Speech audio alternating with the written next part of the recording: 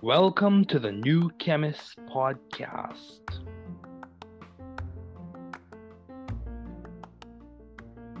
Bienvenidos al podcast del nuevo químico. Καλώς ήρθατε στο podcast του New Chemist.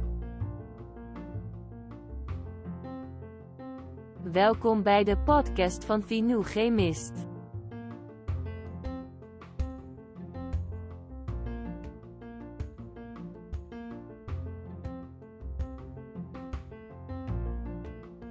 Bienvenue sur le podcast du nouveau chimiste.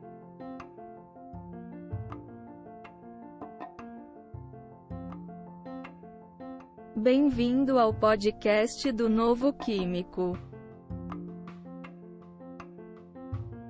Welcome to the New Chemist Podcast.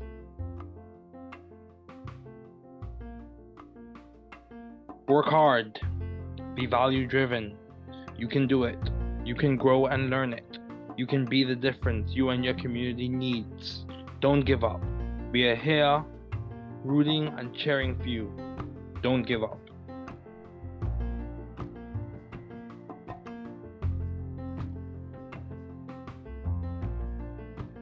Travaillez dur.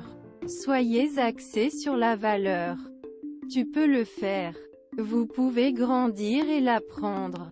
Vous pouvez être la différence dont vous et votre communauté avez besoin. N'abandonnez pas. Nous sommes ici pour vous encourager et vous encourager. N'abandonnez pas.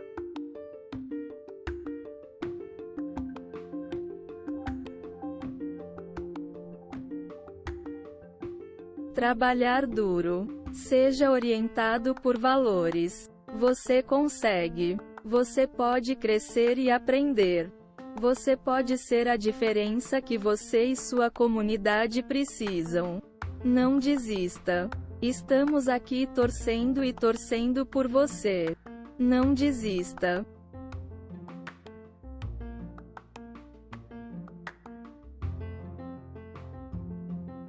Δούλεψε σκληρά. Να οδηγείτε στην αξία. Μπορείς να το κάνεις. Μπορείτε να μεγαλώσετε και να το μάθετε. Μπορείτε να είστε η διαφορά που χρειάζεστε εσείς και η κοινότητά σας. Μην τα παρατάς. Είμαστε εδώ για να σας ζητοκραυγάσουμε. Μην τα παρατάς.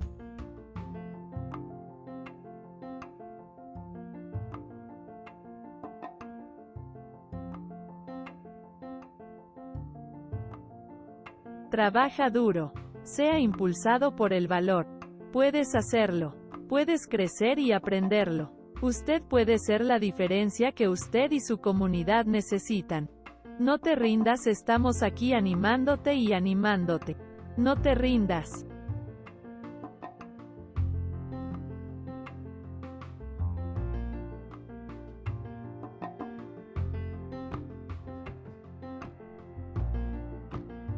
Werk hard. Wees waardegedreven. Je kunt het. Je kunt groeien en leren. U kunt het verschil zijn dat u en uw gemeenschap nodig hebben. Geef niet op. We zijn hier om voor je te roten en te juichen. Geef niet op.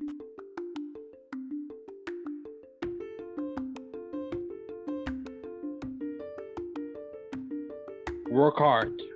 Be value-driven. You can do it. You can grow and learn it. You can be the difference you and your community needs. Don't give up. We are here rooting and cheering for you. Don't give up.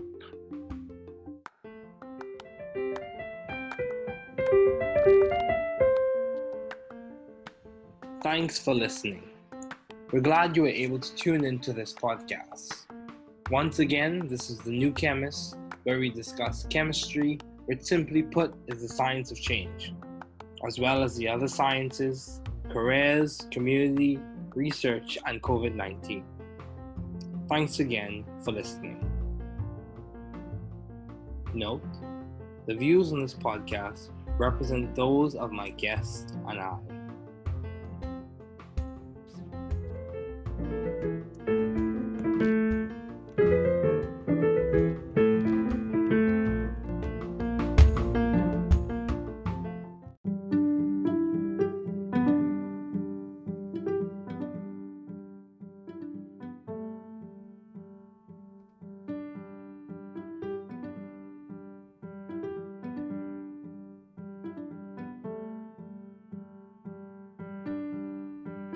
Diversity of approaches. One notable strength of the literature on drug delivery is the incredible diversity of approaches and technologies. Researchers have developed various drug delivery systems, including nanoparticles, liposomes, microparticles, and implants, to address different challenges in drug administration. This diversity reflects the field's adaptability and potential for personalized medicine.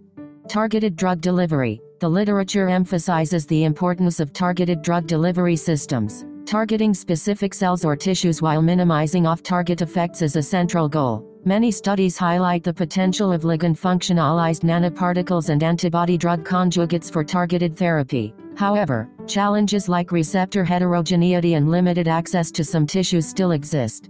Biocompatibility and safety. Ensuring the biocompatibility and safety of drug delivery systems is a major concern. Researchers have made progress in this area, but there is a need for more comprehensive studies on long-term safety, potential immunogenicity, and biodegradability, especially for nanocarriers and biomaterials. Controlled release systems. The development of controlled release drug delivery systems has garnered significant attention. These systems allow for prolonged drug release, reducing the need for frequent dosing and improving patient compliance. Nevertheless, challenges remain in achieving precise control over release kinetics and adapting these systems to different drugs. Nanotechnology and nanomedicine. Nanotechnology-based drug delivery systems have been a major focus of research. While they offer many advantages, such as enhanced drug solubility and bioavailability, challenges include potential toxicity, manufacturing scalability, and regulatory concerns that need further exploration. Personalized medicine. The concept of personalized medicine has gained momentum, with the literature emphasizing the importance of tailoring drug delivery to individual patient characteristics, including genetics and disease profiles. However, the practical implementation of personalized drug delivery remains a challenge, particularly in clinical settings. Emerging technologies. The literature highlights the exploration of emerging technologies like 3D printing, microscale and nanoscale systems, and artificial intelligence in drug delivery. These technologies hold promise but require further research and standardization. Clinical translation. Bridging the gap between laboratory research and clinical translation is a recurring theme. While many innovative drug delivery systems show promise in preclinical studies, the literature often acknowledges the challenges in achieving successful clinical outcomes, including regulatory hurdles and scalability issues. Interdisciplinary collaboration. Successful drug delivery research often involves interdisciplinary collaboration between scientists, engineers, pharmacologists, and clinicians. The literature acknowledges the importance of breaking down silos to advance the field and develop clinically relevant solutions.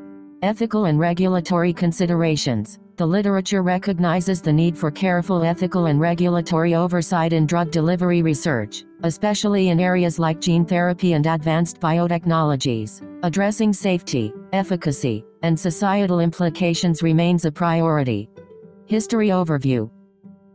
Ancient remedies. The history of drug delivery can be traced back to ancient civilizations such as the Egyptians, Greeks, and Chinese, who used various methods like poultices, teas, and ointments to administer medicinal substances. Herbal medicines. For much of human history, medicine primarily consisted of herbal remedies. These were often ingested as teas or applied topically. Pharmaceutical revolution. 19th century. The 19th century saw significant advancements in pharmaceuticals, including the development of standardized dosages and the use of early drug forms like pills and tinctures. Injection techniques. 19th-20th century. The late 19th century brought about the development of injection techniques, such as the hypodermic needle, which allowed for the direct administration of drugs into the bloodstream. This marked a significant step forward in drug delivery precision. Oral dosage forms. 20th century. The 20th century saw the emergence of various oral drug dosage forms, such as tablets and capsules, making it easier to administer medications. Controlled release formulations also began to be developed. Nanotechnology and drug delivery. Late 20th century. The late 20th century saw the rise of nanotechnology in drug delivery. Nanoparticles and liposomes were developed to improve drug targeting, increase bioavailability, and reduce side effects. Transdermal patches. 1970s. The introduction of transdermal patches like the nicotine patch in the 1970s offered a non-invasive and convenient way to deliver drugs through the skin. Biotechnology and gene therapy, late 20th century, early 21st century, advances in biotechnology and gene therapy opened up new possibilities for drug delivery. Viral vectors and gene editing technologies allowed for the delivery of genetic material to treat various diseases. Targeted drug delivery, 21st century, targeted drug delivery systems, such as monoclonal antibodies and nanoparticles, gained prominence in the 21st century. These systems can selectively deliver drugs to specific cells or tissues, minimizing side effects.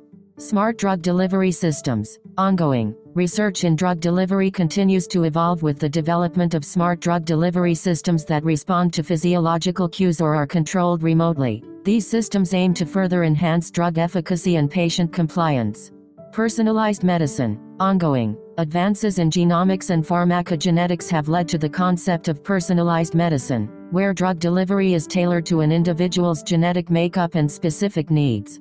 Future directions. The field of drug delivery is continuously evolving, with ongoing research into innovative approaches, such as 3D printing of pharmaceuticals, microscale and nanoscale technologies, and the use of artificial intelligence to design optimized drug delivery systems. In summary, the historical background and evolution of research on drug delivery have been marked by a progression from traditional herbal remedies to increasingly sophisticated and precise methods of administering medications. This evolution continues today, with a focus on enhancing drug efficacy, minimizing side effects, and tailoring treatments to individual patients. Key papers on drug delivery. Langer.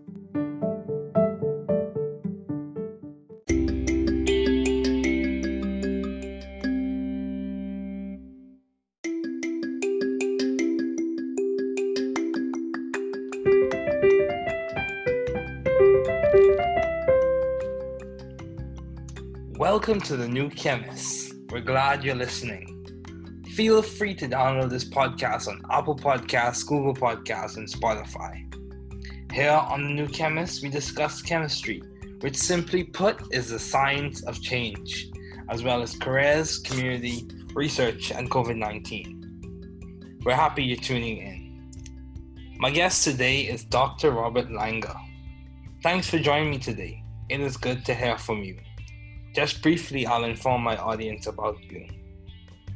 Dr. Robert Samuel Langer, Jr. is an American chemical engineer, scientist, entrepreneur, inventor, and one of the 12 institute professors at the Massachusetts Institute of Technology. He was formerly the Germershausen Professor of Chemical and Biomedical Engineering and maintains activity in the Department of Chemical Engineering and the Department of Biological Engineering at MIT. He is also a faculty member of the Harvard-MIT Program in Health Sciences and Technology and the Koch Institute for Integrative Cancer Research. In 2015, Dr. Robert Langer was awarded the Queen Elizabeth Prize for Engineering. He has numerous accolades and achievements. Please welcome Dr. Robert Langer.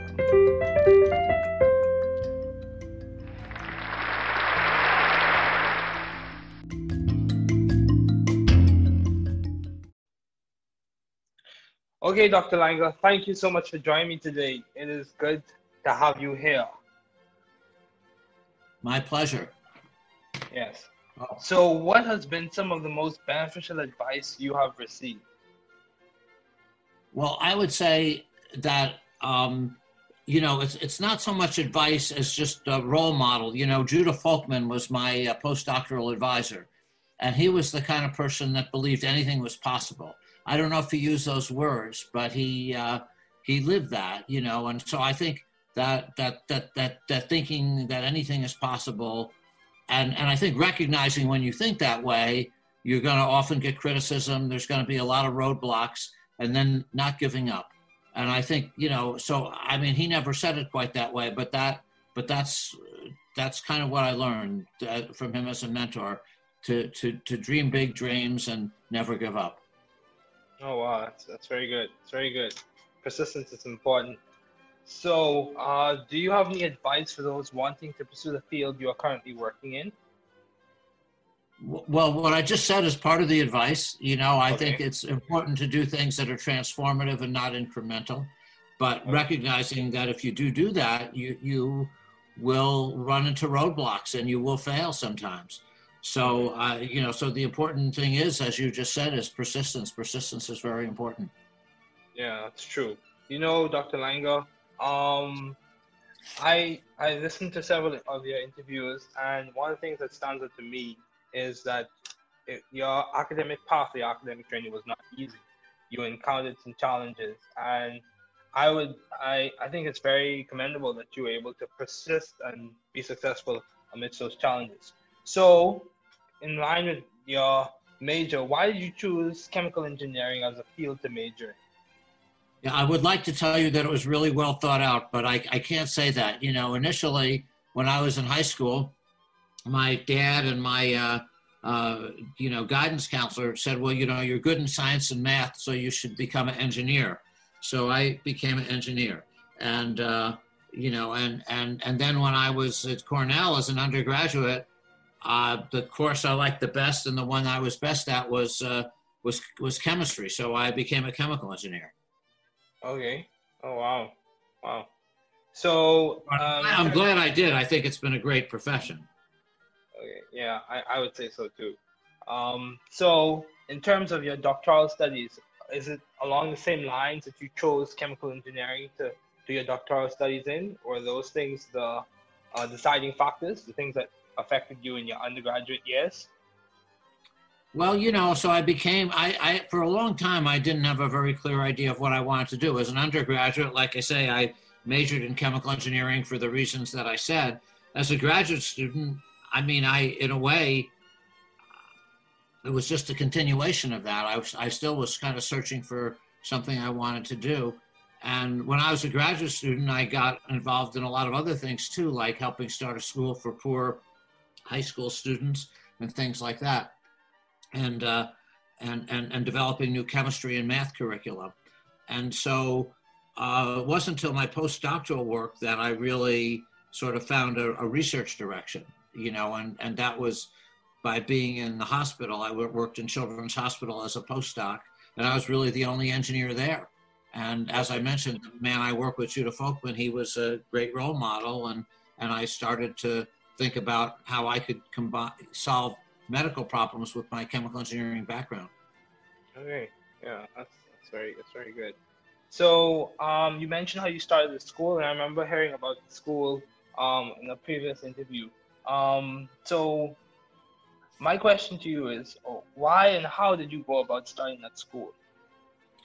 Well, actually, so my interest in teaching started when I was at Cornell because I was a teaching assistant, and I really loved that. And so when I came to Boston the next year and Cambridge to join MIT as a graduate student, I got involved in doing some tutoring activities in Roxbury and Cambridge. And so there were some people, Peter Haggerty, Neil Didrikson, Paula Didrikson, they were interested in starting this school for working class children, for kids. And they had heard about me, so they asked would I help on developing the math and science programs. And I thought this sounded like a very worthwhile thing, so I did. Oh, that's very good. So how have you maintained vision and teamwork in your environment? How have you maintained those things in your work environment, in your lab? How do you maintain those things? Well, I guess there are different things. So vision, I try to encourage everybody in the lab to think big and to dream big dreams and to do things that can hopefully have a big effect on the health and well-being of the world. And so, in terms of teamwork, and I encourage everybody to work together. We have a lot of people. We have over 100 people in the lab, but I try to hire, this may sound almost silly, but I try to hire very nice people who get along with each other, but who also really want to make a difference in the world. And so that's what I've tried to do repeatedly. And they've been great. The people we've had in our lab have been outstanding. Yeah, that's very true. So in terms of your success, I think by any standard of measurement, international, national, I think people can all agree that you have been successful as a pioneer in the field. So what would you say has complemented the most to your success? Would it be mentoring? Would it be networking? Would it be your approach to studying or learning or teaching? What would you say has been the main driver or impetus in which you have been successful? Well, I think to the extent that I have been successful, and that may be debatable, but to the extent that I have, I really think it's been the people. I've had wonderful, wonderful people working in the lab, and they've been great. I like to think that they feel like I've treated them well and that I've encouraged them to live their dreams. But really it's having just tremendous people. MIT's been a great place, and we've just had a tremendous number of very, very good students and postdocs in the lab. And, by any measures, I think 19 are now in the National Academy of Engineering. I think 16 in the National Academy of Medicine, and they've won all kinds of awards, started companies. I mean, they've been very, very successful. So to me, it's been them. Yeah, it's true. People are important, very important. So given all your responsibilities and accomplishments, how do you strive to maintain a balanced life? Well, my wife is very good at making sure I do. When my children were little, she told me that if I wasn't traveling and that I needed to be home by 7 every night to spend time with the kids. And when I traveled, I mean, of course, right now I'm not traveling, but when I did travel, certainly when the children were young, I mean, or even at home, I would never be gone for very long. I kind of learned that was important to them. So just to give an example, 5 years in a row, I had to go to Israel for something like a lecture, an award, or a degree, honorary degree. And all those 5 times in a row, 5 different years, I didn't use a hotel. I just flew over, I spent part of the day there, and then I flew right back. Wow. They have a 1 a.m. flight from Tel Aviv to New York, so I was able to do that. But anyhow, so I never would be gone for very long. Okay, wow, yeah, family is a very important thing, and so you would say your family is the basis on which you've been able to keep a balanced life. Well, that, and my wife has been very good, Laura. She tells me what she thinks. So if I did something, if I was probably spending too much time doing other things, she would certainly let me know. Okay, that's good. So in terms of your impactful ideas, what would you say have been your most impactful and effective ideas to date? Well, I think there's been 3 or 4 areas. It's hard to, that have been important, I guess. One has been the work we did with Judah Folkman on isolating the first angiogenesis inhibitors, the first blood vessel inhibitors, and that's led, because of work that others had done after that, at companies and so forth, to many new drugs that would be useful in treating cancer and eye diseases. The second is probably the work on new materials and controlled drug delivery, which also, and that includes nanotechnology, and that's also led to, quite a number of products by different groups again. And finally would be the idea of, with Jay Vacanti, of tissue engineering, where you could combine materials and cells and, make new tissues and organs, whether that be a organ on a chip or a new tissue in the body like artificial skin. Okay. So in terms of you finding and seeking the right environment for you to thrive scientifically and intellectually, how did you go about finding that? What was your guide, or what was your rubric or basis on which you found that environment? I take it was at MIT, but how did you find that? Yeah, well, I mean, so there are different ways. I mean, I suppose the experience I had at Children's Hospital, that was really key. And then MIT, I mean, that was, I guess, good luck. That they hired me, and, things worked out there. Ultimately, though, you create your own environment, really. When you run a lab, it's it's the, you know, it's the environment you create for others, you know, that ends up making a difference. Yeah, it's interesting you say that because I've heard other people say that as well. It's not so much about the environment being there already, but you can complement the creating that environment for yourself. I think that's key. Yes, I agree. I agree with you. Yeah, in which you're able to thrive scientifically and intellectually. I heard someone say you can almost somewhat bend the environment to your will or complement it, change it. Well, you can create, if you have a big effect on the environment by the way you treat people and the way you act as a role model or lack thereof. That's true. That's very true. Your actions do count. So, in terms of you maintaining view of the bigger picture in your career and in your life in general, how have you done that? When you face challenges or obstacles, how have you maintained a view of the bigger picture that kept you going and that kept you persistent? How did you do that? Well, I guess that's just me. You know, I'm a very stubborn person. If I believe in something, I just keep trying and trying. I don't give up easily. If I feel something can do some good, if I feel that we've made a finding that's important, you know, I'll do the best I can. Okay, yeah, that's very good. So, Dr. Langer, my career path. I'll just speak on my career path thus far. I started off in engineering at Georgia Tech, and some things happened, and I transitioned to another institute, and I switched my major to biochemistry. So I changed path because also my interest changed as well.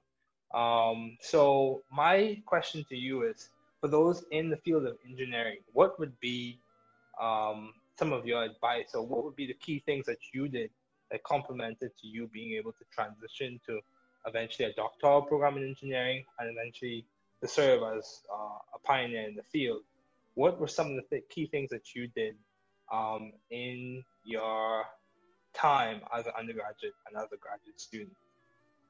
Yeah, well, I think as an undergraduate, I feel you really want to learn the fundamentals. You want to learn the fundamentals and you want to really do well in class. I mean, that should be your highest priority. I mean, I wouldn't do research or other things until I knew I could do well in class, so to speak.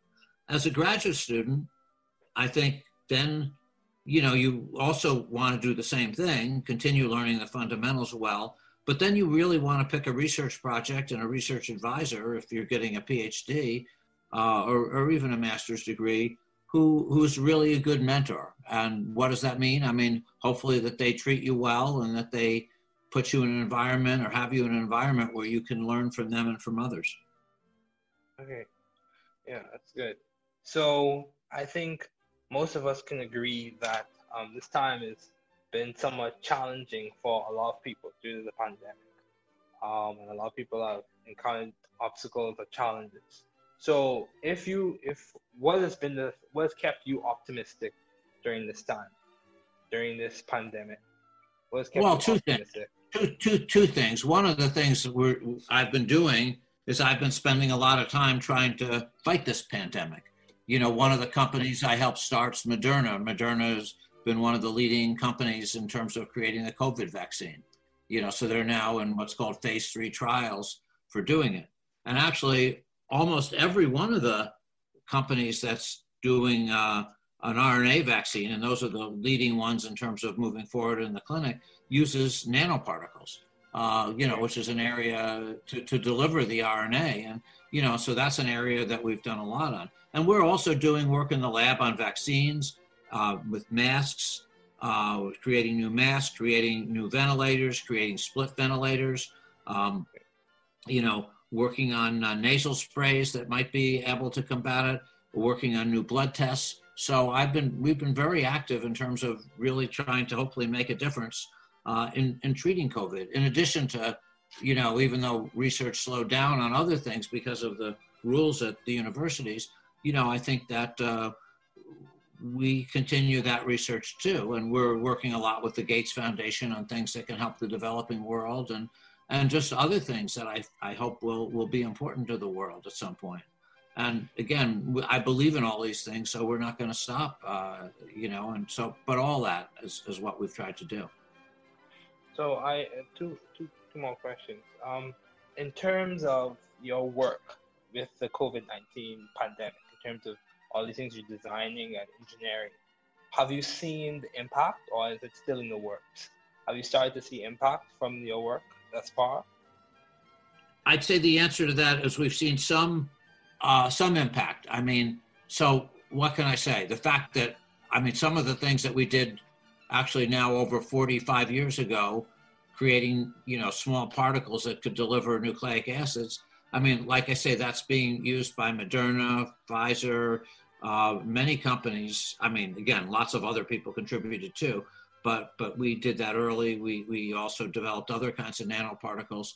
And again, a lot of it's being done by our students in some of these places. So I think that the vaccines, they haven't made an impact yet, but other than the people that have been treated by it, but that seems to me the nation's biggest hope, the world's biggest hope, is the vaccines.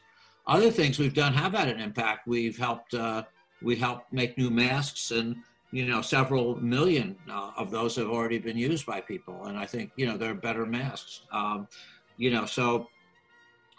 some of the others are in the works, but are in clinical trials, and they've moved very fast. So I think that we've been able to make some impact on patients already, and hopefully more. Okay, so Dr. Langer, you mentioned, just going back, you mentioned how you said you're somewhat stubborn and you're persistent. Is this something that was taught you in your upbringing, or is it something you developed over time in academic settings? I think it's something that I just was born that way. I think I've always been stubborn. I'm sure my parents thought that. Okay. Yeah, well, Dr. Langer, it was so good to have you on today. I really appreciate you taking this time to chat with me and for us to discuss your career path and how you're currently making a difference, and how you made a substantial difference in chemical engineering and biomolecular engineering fields. So thank you again for joining me today. Thank you. It's a pleasure, and good luck. Welcome to the New Chemist podcast. We're so glad you're listening. Feel free to download this podcast on Spotify, Google Podcasts, Apple Podcasts, Odyssey, Stitcher, and a variety of other platforms. Here on The New Chemist, we discuss chemistry, which simply put is the science of change, as well as other sciences, careers, community research, and other lectures in chemistry, and we analyze those lectures as well. My guest today is Dr. Campeau. It is so good to have him as a guest today.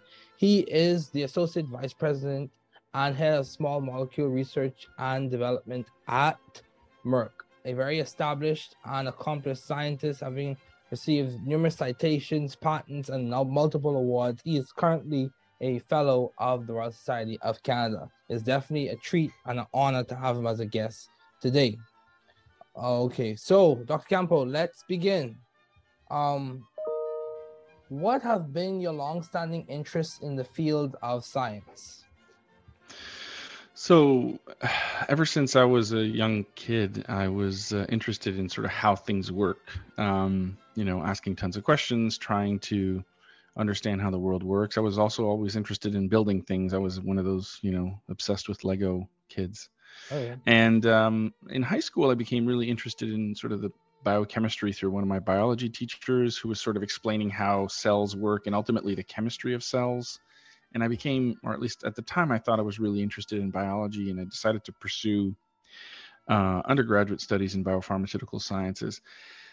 But I would say that I probably didn't realize that what I really liked about that high school biology class was actually the organic chemistry part of it. And I realized this when I was a second year undergraduate student, in organic chemistry in a class taught by Professor Louis Berriot at the University of Ottawa. And he really ignited something within me in terms of my interest in organic chemistry and the chemistry of carbon and sort of how you stitch these molecules together, and sort of started to introduce the concept of how these molecules could have an impact on the world. And ultimately, I decided to pursue graduate studies in large part because of my interest in organic chemistry, and I did a PhD in catalysis, where I studied how late transition metals can catalyze reactions that would otherwise be impossible, and the chemistry of palladium. And through that work, I became interested in sort of mechanistic understanding and the details of how reactions work. And ultimately, what happened was I realized that, through an acquaintance of mine, someone in my network learned, what process chemists do, and found that it was a phenomenal way to apply my strengths and things that I was really interested in to a problem that could have a really big impact on the world, and ultimately decided to join Merck as a process chemist a little over 15 years ago.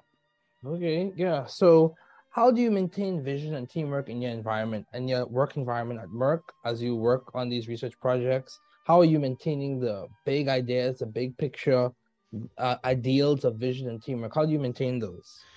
So one of the things that I've always found was really important is to link our work to the purpose that it is we're trying to accomplish. And I think we have sort of such a privileged position, as scientists in pharma, to be able to link the work that we do to ultimately improving human health. Like, we're literally changing the world one reaction at a time. That's cool. That's cool.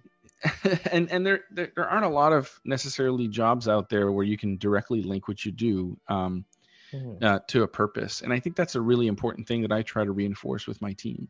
But I also think it's important to have broad interests. And so I think as scientists, it's really easy to get into this tiny little uber specific area of expertise, which is how the world works for science. But I've always thought it's really important to have broad interests. And I think for pharmaceutical development, again, because there are so many disciplines that have to come to bear to bring a drug to market, that's another way for me to sort of think about the bigger picture, is understanding what the biologists are doing and understanding what the chemical engineers in my team are doing, or understanding how medicinal chemists design molecules, and ultimately how our manufacturing colleagues are going to have to utilize the chemistry that we put in place, and our drug product colleagues that have to formulate the drug. So it's a tremendous privilege, I would say, for us to have that purpose, but also to have that opportunity to get that really broad, set of stakeholders. And the last thing I'll say is, because we're still doing cutting edge chemistry, we're very well connected and continue to contribute to the academic community as well. And that's another way to sort of broaden your interests and get the big picture. Okay, wow, that's good. That's good. So what if you were advising or giving suggestions to someone who wanted to work in the same role that you're working in, as someone who deals with small molecule research and development, what would you say would be the toolkit or the degree that would give you the best chance of getting an opportunity to work at Merck? So I think there's so many disciplines at Merck that contribute to developing small molecules, not to mention all the biologics and vaccines that we develop as well, that I think there isn't like a single discipline or a single degree. Specifically for my career path and being a process chemist, advanced degree in synthetic organic chemistry was definitely a good way for me to get entry into the field. We hire a lot of chemists that we hire to solve really difficult problems. Most of them have graduate degrees, PhDs or masters. But we also hire chemical engineers. We hire analytical scientists.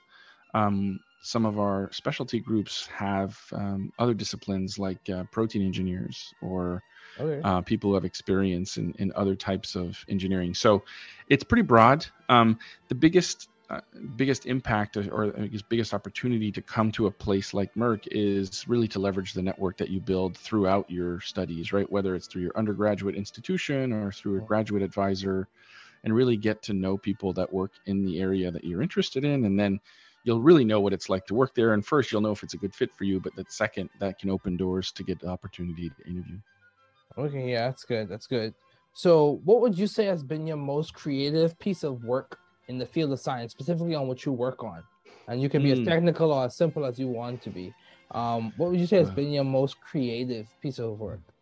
Is it an elegant bond disconnection? Or, yeah, I would say, the longer you are in the job that I am, the less close to the science you are. But if I go all the way back, so what I would say is there's maybe a couple things. So maybe I'll split it by my graduate work versus my work at Merck. So when I was a graduate student, I had an insight that a certain type of electronic effect in the molecules that I was studying could be exploited to make a carbon-carbon bond that hadn't been known before. And that seed of an idea eventually became what we now call concerted metallation deprotonation, which is a well-accepted mechanism in palladium catalyzed direct arylation reactions. And it was, I was 24 years old. I had this idea that, CH acidity was going to be an important factor in these reactions, and that electron deficient arenes should work, which was not known at the time. And ultimately that ended up working, and my whole PhD ended up being about that. And I'm really proud of that work. I would say if I have to pick one thing that I'm the most proud of at Merck so far, there are 2 projects on which I made really important contributions. One of them is doravirine, which is an approved drug for HIV treatment, where I was able to design a synthesis of that molecule to really rapidly and quickly bring it into preclinical and clinical studies. And ultimately that drug was approved. And so I'm really proud of that. And then more recently, I actually led a cross-functional team that developed a cardiovascular drug that isn't on the market yet, so I can't really talk about it. But it was a cholesterol medication that's now going into phase 3 at Merck, and it was one of the first macrocyclic peptides that Merck synthesized and ultimately brought to market. And our team had to develop a bunch of extremely novel chemistry in order to be able to do that. So I can't wait to be able to tell the world about that in a couple of years. Okay, that sounds really good. It's interesting that you worked on a HIV drug. You said an HIV drug. Yeah. That's interesting because one of my mentors, I don't know if you're familiar with the name Jungheim. Mm-hmm. Yeah, who worked on Nilpinavir. Yeah. Okay. Yeah. So nice. It's definitely interesting. It's an interesting connection, interesting conversation. So small world in a way. So how have you sought or found the right environment for you to thrive scientifically and intellectually? How did you go about finding Merck, or did Merck find you? What process did you use to find this job or find this role or progress in your career? So I think I would be kidding myself if I didn't think there's a tremendous amount of luck that goes into these types of things, right? So serendipity. I was a undergrad at the University of Ottawa. I didn't really know exactly what I wanted to do long term, but I knew that I really loved organic chemistry and that I wanted to do something there. A friend of mine who was sort of my lab partner was like, hey, I'm going to go to grad school and I'm going to work with this guy, Keith Fanyu. He just started like this month. He's a brand new prof, but he's really cool and I want to work with him. So I went to meet with Keith and I said, hey, I think I want to go to grad school too. Like I hadn't really thought this through yet.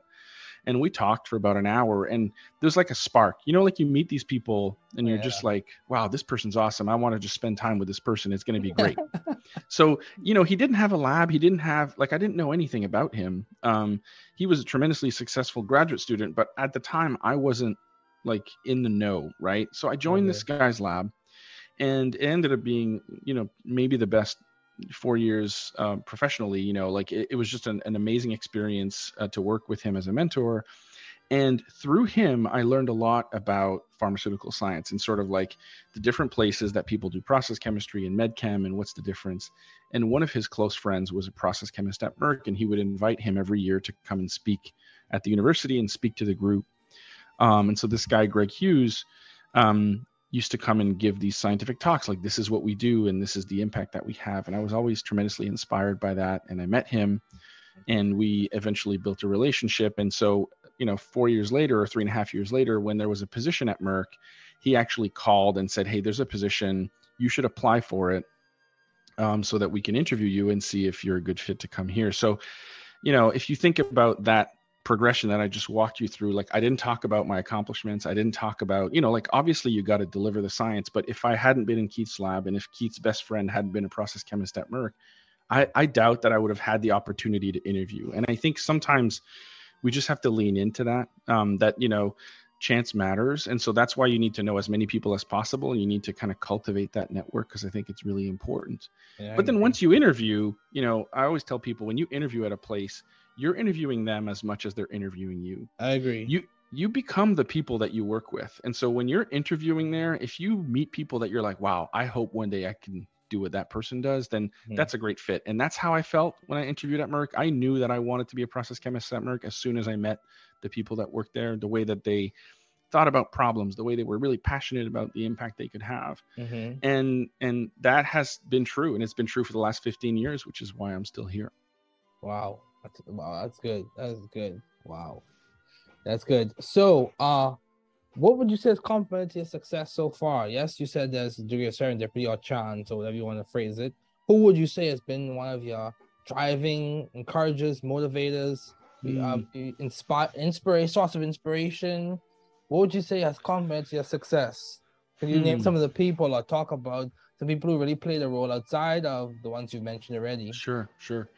Yeah, I mean, I would say I like sort of your line of questioning here. Like, I think the people really matter. I think your mindset matters a lot as well. So I've always been fascinated by ideas. I'm sort of creative by nature. I'm excited by new ideas and the prospect of doing something new.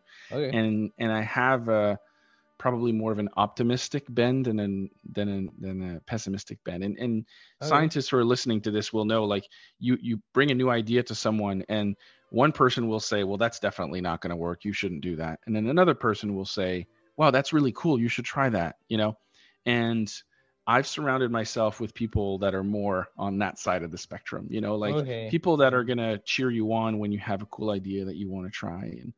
And I would say, I already talked about Keith and about Greg, but when I was at Frost, one of my first mentors there was a guy named Stefan Willett and a woman called Sarah Dolman, and they had been there 3 or 4 years. So they kind of knew the ropes, but they were really good at sort of encouraging me to try my ideas. I had a peer that just started at the time, this guy named Ernest Lee, who's now at Gilead. And I remember going into his office with a crazy idea and I drew it on the board and I was like, do you think this is going to work? Because nobody else thinks it's going to work. He's like, that's the coolest thing ever. You should try it.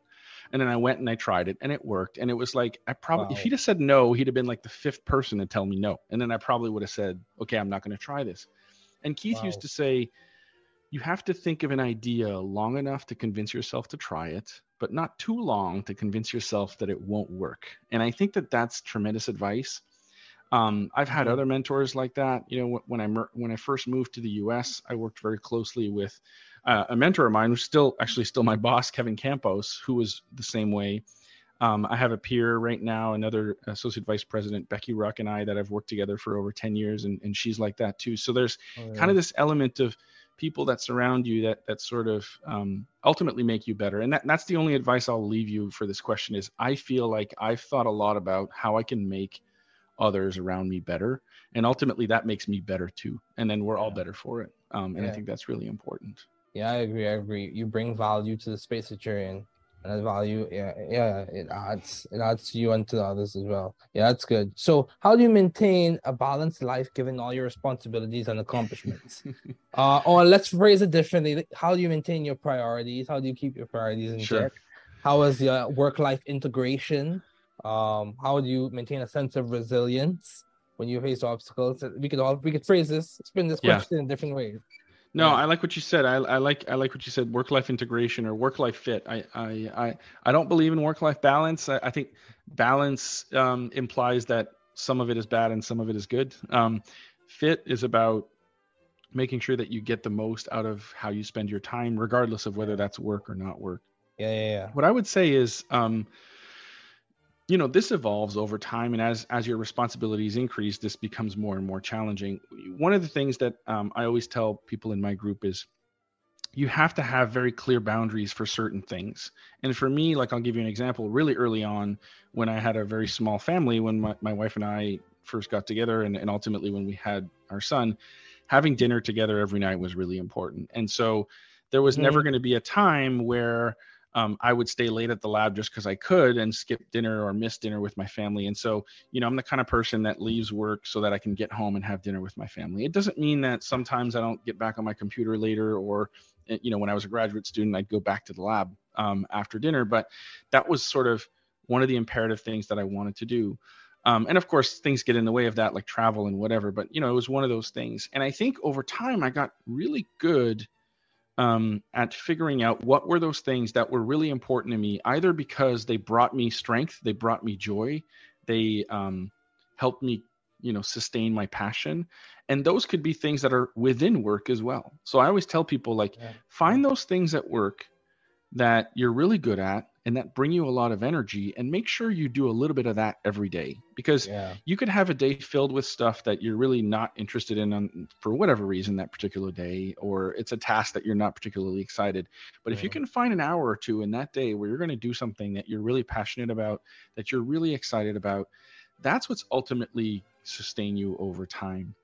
And then you just got to be ruthless with your prioritization. And so you have to weed out the things that that really don't drive a value proposition for you, whether that's a professional value proposition or a personal value proposition, And I would say that, again, I always tell people in my team, like, you're going to be asked to spend time on all kinds of things. And when people ask, they don't necessarily have the complete picture of what your day looks like or what your life looks like. And it's okay to say no, right? So spend the time on things that you're really good at and that drive a value proposition for whatever it is you're doing at that time, whether that's a company or whether that's your home life. And then be ruthless in your prioritization and just start cutting things out to create space for that. And I would say that that's been tremendously successful for me. I'm actually able to get more done in less time because I don't spend time on things that don't necessarily drive a lot of value, Yeah, and that's really important. Yeah, that's very good, and that's the same reason. That's the same reason why I enjoy podcasting so much and enjoy having these conversations, as well as assisting with science education in the community that I serve in and serving as faculty. Yeah, I completely agree with you. You summed it up well. So you also have a podcast, Farm to Table Podcast. So yes. My question to you is, what led to you starting that? What has been how do you find time for all of this, Dr. Campeau? You have a family, you have a high-ranking job that's has a lot of responsibilities, and you also have a podcast as well to put the icing on the cake. So how are you able to do all of this? So tell us. This is actually a great segue, David, because we were just talking about, like, find the things in your life that bring you joy and dedicate time to it, right? And one of my strengths is communication. Like, I get a lot of energy out of meeting new people, out of talking about stuff with people. Like, if I have a day full of meetings where I'm meeting people one-on-one, I'll be really energized at the end of the day. Whereas if I have a day where I have to sit in my office and work on a document for 5 or 6 hours straight, or write a paper, or like I'm not interfacing with people, I'm completely drained of energy.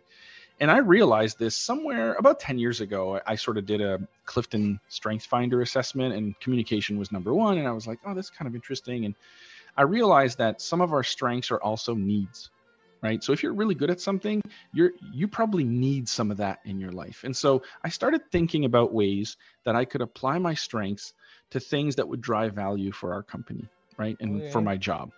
So one of those things was, well, okay, we have this audience, right, that we speak to at conferences, when we visit schools, that ultimately ends up being the recruiting pool for our talent, right? Graduate students at universities. But there's an infinite number of universities and an infinite number of graduate students. We can't reach them all. And in 2019, I was at a conference, and there was a speaker there, Randy Zuckerberg, who's actually Mark Zuckerberg's sister. And she's a marketing expert. And she says, like, podcasting is really taken off in the last few years, but there's this sort of gap for subject matter expert podcasts for, like, if you're an organic synthetic chemist and you want to talk about organic synthetic chemistry, there's probably not a lot of podcasts about that. And I sort of had that on the back of my mind, like, hey, maybe we could do that. It would play to my strengths. It could allow us to reach an audience. And then the pandemic happened, right? And then we all got sent home. We had a bunch of interns that were coming for the summer, which usually would work in our laboratories, but we weren't going to be able to do that during the pandemic. And so one of the ideas we had was to start a podcast and work with an intern to sort of pilot what that would look like and have them do some of the editing and sort of lead the effort. But I would be the host, and started reading about podcasting, and sort of decided that having a co-host in my case was going to be the right fit for me. And so I approached Danny Schultz, who's a member of my team, and I was like, hey, I love talking to you all the time. We always have great conversations. Why don't we record them? And that could be a podcast. Yeah. And so we started messing around with that in 2020, and we weren't good at it at first. Like we sort of, have the growing pains, right? Yeah. But the general idea of that podcast is we pick a paper, usually a recent paper that our team has published, And we sit down with the key, either one or two of the scientists that contributed to that paper, and we try to get to the stories behind the paper, like, why did you do this work, and what are how does it link to what we do, and why is it important? Because when you read a paper, some of that stuff isn't necessarily written in there. So it's a cool way for, let's say, a graduate student to learn a little bit more about how we work. It's a great way for them to learn about the people that are in our organization that they may otherwise not get to meet or hear about. And so we launched summer 2021, so about a year after we started messing around with this as a side project. And then I think we found kind of our cadence. So like you do here, we have somewhat of a structure of, that we help people with preparing. We usually use a slide deck. And so, 4 or 5 slides just to kind of help anchor everyone. And then we tend to record in blocks. So we'll schedule, let's say 4 or 5, episodes worth of guests in a morning, and we'll do it all in one shot. And then we spend the next like 3 or 4 months working on the editing and the production to get it out the door. So if you think about it, we usually have about 10 to 12 episodes a year. And so that's basically 3 half days worth of recording. And then after that, it's just sort of the, a few hours here and there to get everything buttoned up and launched. And so it ends up being not like a ton of work. But it is extra work. It's not like something I got to do for my job. We just decided to do it. But it ended up driving tremendous value. Like pretty much everybody who comes and interviews at Merck now says, hey, like I heard the podcast and I learned about this paper that I probably wouldn't have learned about any other way. So it ended up being exactly what we wanted. But this all started from a place where I was like, I'm a really good communicator. I like talking to people. And if I could apply those skills to something that would drive value for my organization, that would be great. And then the pandemic happened and the intern thing lined up and we just did it. So it's an example of sort of my philosophy in action, if you will. Yeah, I completely agree. And same thing with me. Like my podcast started in August 2020. There you go. Yeah, right when the pandemic started. It's amazing how the pandemic spurred creativity for many people. And then also I had the opportunity to interview people like the co-founder of Moderna, like professors at Harvard, the Broad Institute, like a variety of people, Dr. Campeau, by the way. So I've had a lot of opportunity to meet people and engage in meaningful dialogue. And the whole basis and structure of the podcast came from a book, Find Your Path, which is published by MIT Press, in terms of me reading through that and adopting the same method of inquiry for the podcast. So as we conclude, what advice would you give to those wanting to pursue the field you're currently working in? What would you tell someone if they came to you and said, I want to do what you're doing in the next 15 years, or I want to help the world in a similar way in the next 15 years? Yeah. How should I start? What would you tell an undergrad? What would you tell a grad student? Yeah, so I think I would encourage undergrads to make sure that they have a passion for the science, because being a graduate student is difficult, right? There's a ton of failure. And sometimes you wonder, like, why did I decide to do this? It seems like I'm working a lot and I'm not making a lot of progress. But being a graduate student is all about overcoming that, right? It's about learning how to solve problems and realizing that, you don't go from point A to point B directly, that sometimes you have to take massive detours, and you have to be curious about the world and you have to be curious about your science. And if you feel like you have that, then you should go to grad school. If you want to go to grad school just to get a job later, but you're not sure you're going to enjoy the process of struggling through the science, that doesn't set you up for success. So it needs to start from a place of genuine interest in wanting to understand some problem, some scientific problem, and then you go to grad school. I agree. And then the vast majority of pharma scientists, have some sort of graduate degree, and most, at least in the chemistry groups, have PhDs.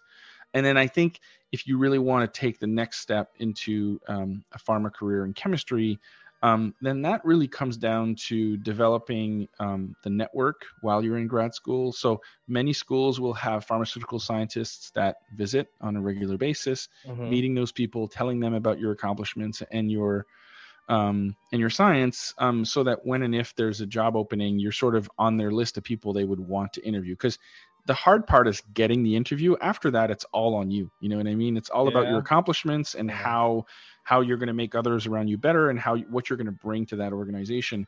But there's, again, an infinite number of people and an infinite number of locations. And so finding the right people to to bring in for an interview can sometimes be challenging. But I always tell people, when I was a graduate student, Greg Hughes is one of my mentors. He was visiting, and someone was like, well, what do I got to do as a graduate student to get a job at Merck? And he replied, well, you just got to be awesome, which I thought was a really funny question. But his point was that when you interview, you're going to have to convince a group of people that you're the kind of person that's going to solve the most challenging problems that this company has on the table. And so we look for people that are great at solving problems. It's not like we look for subdisciplines of expertise. Like, that happens every once in a while. But generally speaking, scientists are extremely adaptable. And so if you're really good at learning something new and applying it in a way to solve problems, when you come here, we're going to teach you a bunch of new stuff and you're going to solve a bunch of problems. And so that's what I tell people they need to be able to demonstrate in their interviews. Okay, wow, that's good. It sounds like you are definitely moving forward and making lots of progress. And in my opinion, achieving your lambda marks. So reaching a point where you can transition from one energy state to another, or one level to another, and make an impact, or gain the maximum from your environment. Yes, that is what I would say. So what has been some of the most beneficial advice you have received, either from your parents or professors or family members or significant other? What would you say, something that replays in your mind when you like really succeed and do tremendous and brings you back down in terms of humility? So or really helps you to pick yourself up on those rough days.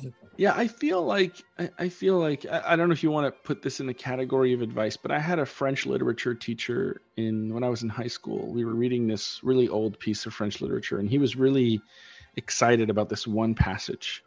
And the passage went, in French, à vaincre sans péril, on triomphe sans gloire, which basically means like to be victorious without peril is to triumph without glory. And for whatever reason, so here I am, 16, 17 years old, I hear this for the first time. But this idea that, when you succeed, you're going to look back on those tough moments and realize that having overcome that will only augment what you ultimately accomplished. That sense, that one line, which is like from 16th century French literature, was really like, it makes the tough times harder, easier to get through, because you're sort of like, it's really tough right now. I'm trying to solve this problem and I don't know if I can solve it. But when I solve it, this is going to be so much greater. And I used to walk around the labs when I was a grad student and walk around the labs at Merck. And I used to tell people this quote, like when they were like struggling with something. And I'm like, when you solve this problem, this is going to be even greater, right? Because you'll have overcome this adversity. And it reminds me of a quote that I recently heard in a movie about the guy who invented the Lamborghini. And he says, it isn't impossible until we fail. And if we fail, we'll fail searching for greatness. So it's kind of this similar vein of like, I just assume that we're going to get to the right place at the end. And that mindset is really important. It's important for scientists because most experiments that we run will fail, right? Yes. But ultimately, as a collective, as a group of scientists that come together to solve these problems in drug discovery and development, we often succeed in the end as a group, right? Yeah. So I think that's probably, it's not really advice because it came from like a book. I already told you about Keith's quote about not convincing yourself not to do stuff. That's something I repeat all the time as well. Yeah. But to me, those two things are probably the most important things that I think people should take away from this conversation. Yeah, I completely agree. I remember this book, Good Timber, as we conclude. Remember this quote from Good Timber, this poem. It said, the tree that never had to fight for sun and sky and air and light, but stood out in the open plain and always got its share of rain, never became a forest king, but lived and died a scrubby thing. The man who never had to toil to gain and farm his patch of soil.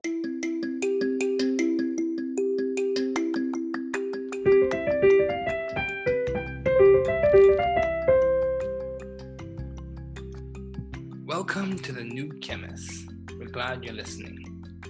Feel free to download this podcast on Spotify, Apple Podcasts, or Google Podcasts.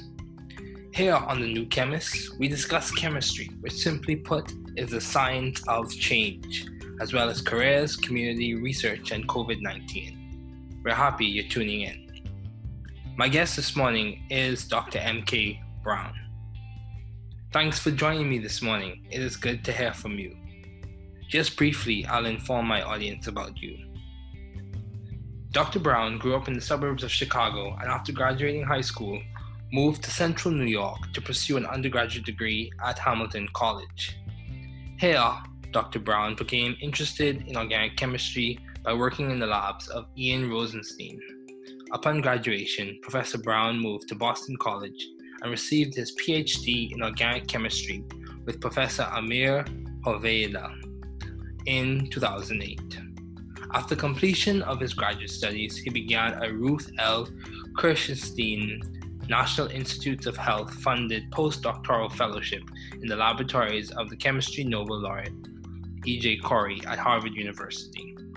In 2011, Dr. Brown joined the faculty at Indiana University. Please welcome Dr. Brown.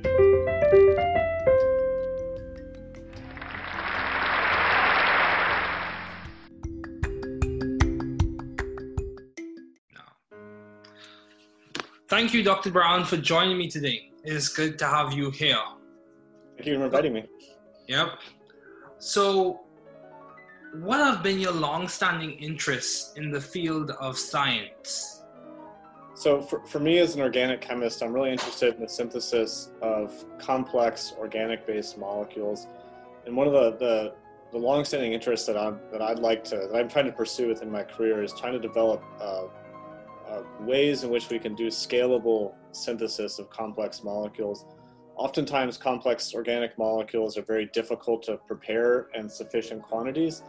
This is important mainly for the pharmaceutical industry, as complex organic molecules are often used as drugs to treat a variety of human ailments. So I'd like to be able to think about ways and develop ways in which we can try and make these important molecules on large scale.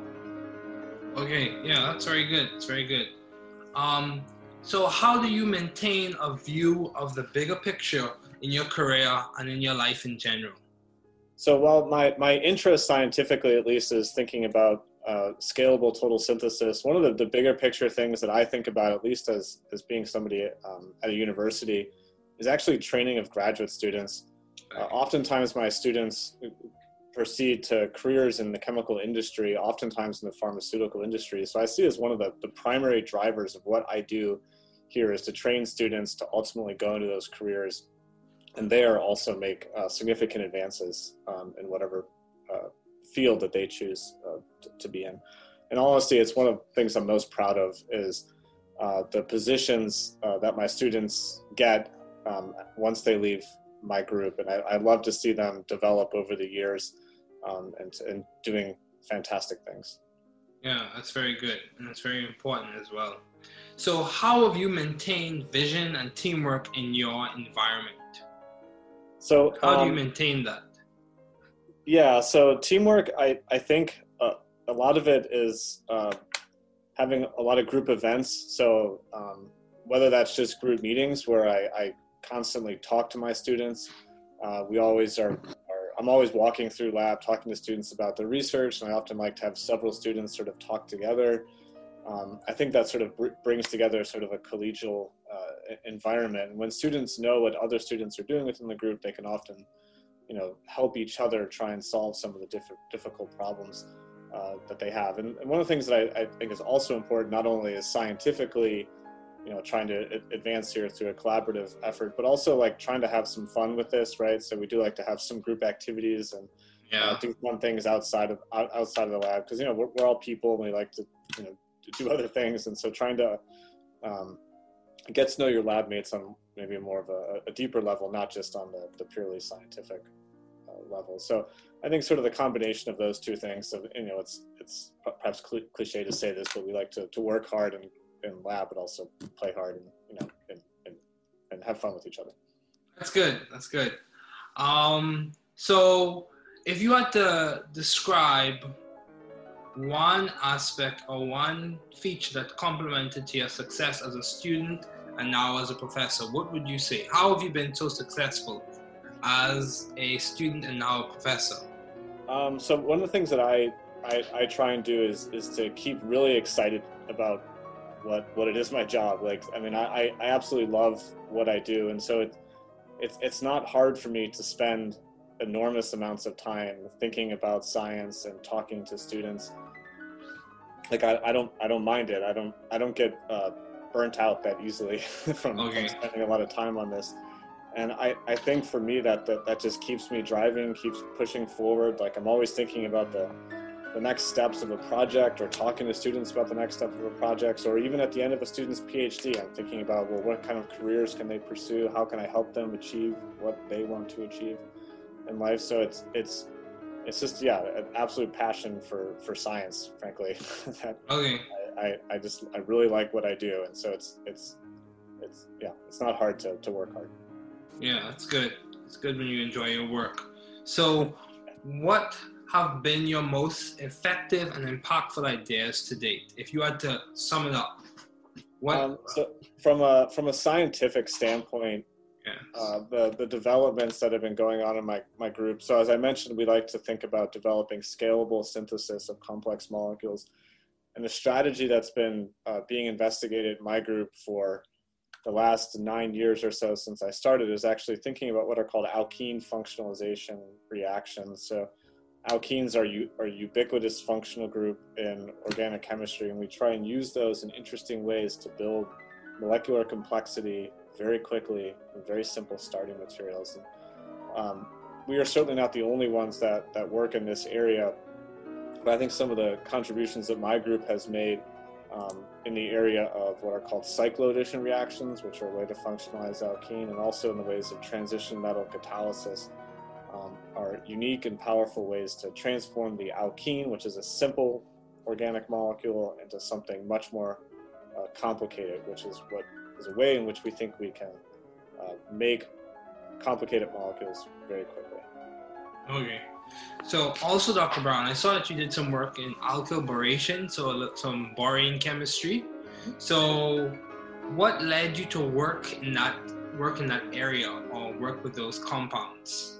Yeah, so we wanted to try and develop generally effective ways to functionalize alkenes. And there's several ways in which you can go about that. You can develop lots of different specific reactions to functionalize each alkene, to put two different groups, to add two different groups at each position of the alkene.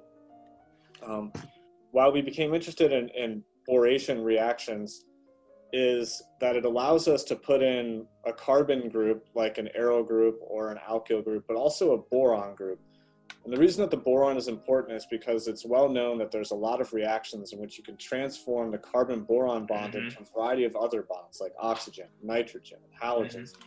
And so in doing so, when we do what's called a carboboration reaction, it allows us to do one simple reaction and then diversify the product of that reaction in many, many interesting ways, taking advantage of the idea of using a carboboration reaction. So that's been really effective in our group over the last 7 years or so since that reaction was discovered within our group.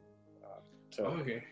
So also along the same lines of borane chemistry, would you say, this is just a quick question, would you say that have you ever used in your lab hydroboration oxidation?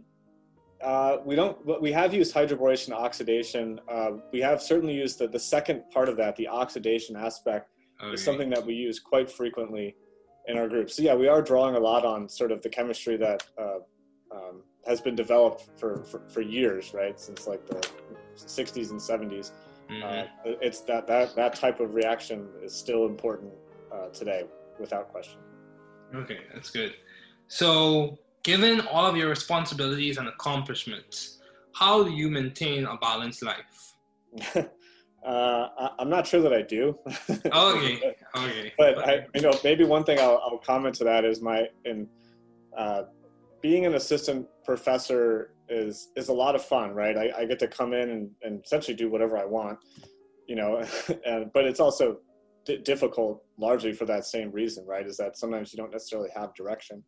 And so early on in being an assistant professor, since you don't have a lot of direction, a lot of people, and myself included, just think that the more I work, the better things are going to get. Like if I just keep dedicating time, more time, right? But we all have only a finite amount of time. There's only so many hours within a day. And so you often sacrifice other aspects of your life in trying to dedicate everything to one specific cause. And in my case, it was being an assistant professor, trying to get tenure and advance in academia.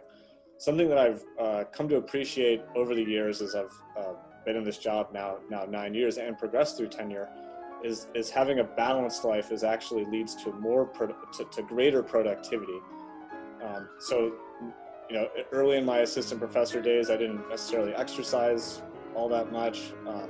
I think I didn't spend as much time as I wanted, perhaps with my family, especially my young children at that time. But now I exercise more, I spend a lot more time with my family, and I feel like my productivity is actually increased as a result of that. And so it's hard to make that switch, and I completely understand it when assistant professors just say that they work a lot and to try and advance the next step, but I don't think that has to be the way.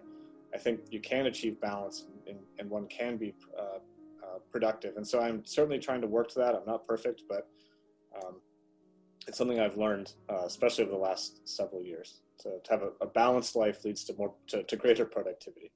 Yeah, that's very true. And one thing I've learned when it comes to balance is respective. Even though there is a general baseline for what you would consider to be balance, balance many times is respective to the person in terms of what I'm working on and what I find I'm able to rest doing and stuff like that. So I think that's absolutely true. And people have different interests, right? They have different commitments in their lives. And so, balance is not the same for everybody, right? And exactly as you said. Yeah, that's very true. So how did you find, or how are you seeking to find the right environment for you to thrive scientifically and intellectually?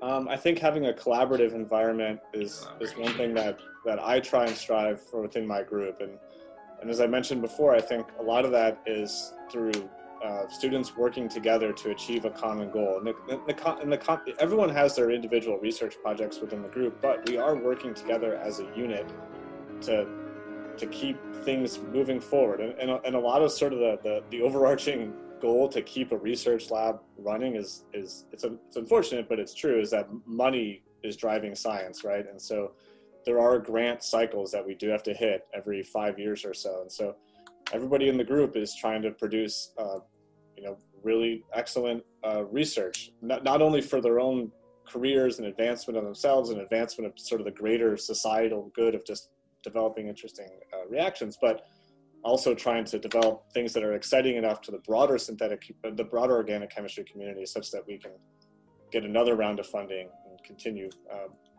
what we're doing. So as I mentioned before, having a collaborative environment, everyone working together towards a common goal, I think is really important to do that. Yeah, so synergy is important. The common expression, the 1 + 1 = 3.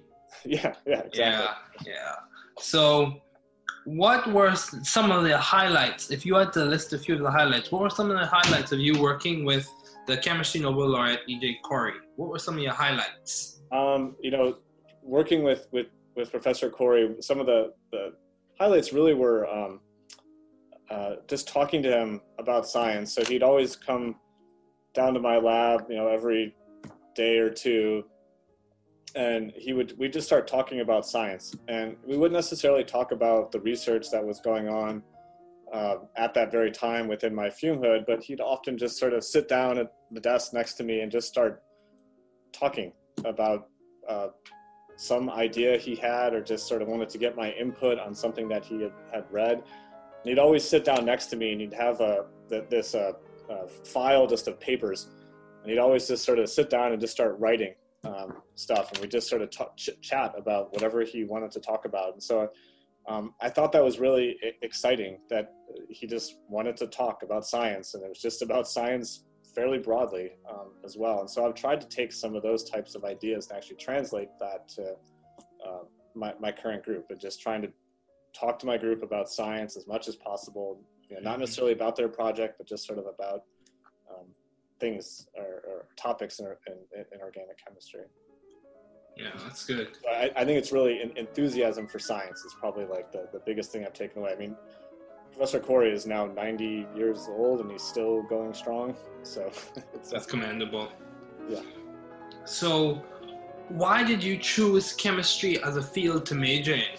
in your undergraduate and then later on? Why did you choose chemistry? So a lot of it comes down to problem solving. I really like the idea of problem solving, and I like trying to approach problems in a logical way. And I felt chemistry, I could do that, right? I mean, we can't see molecules, but we certainly have a lot of ways to detect molecules. And I like being able to think about things on a molecular level and trying to devise solutions on that. I think that's really interesting. And organic chemistry in particular, I found to be really exciting from the problem-solving aspect of it. So that sort of started in my sophomore organic chemistry classes. I started to get into research fairly early on as a sophomore and junior and ultimately a senior. And that really translated into graduate school, where I think my love of organic chemistry really sort of hit in first year of graduate school. And it was largely due to my mentor in graduate school, Professor Amir Hoveda. He really sort of was just super excited about science, and that really was inspiring to me and carried me forward. That's good.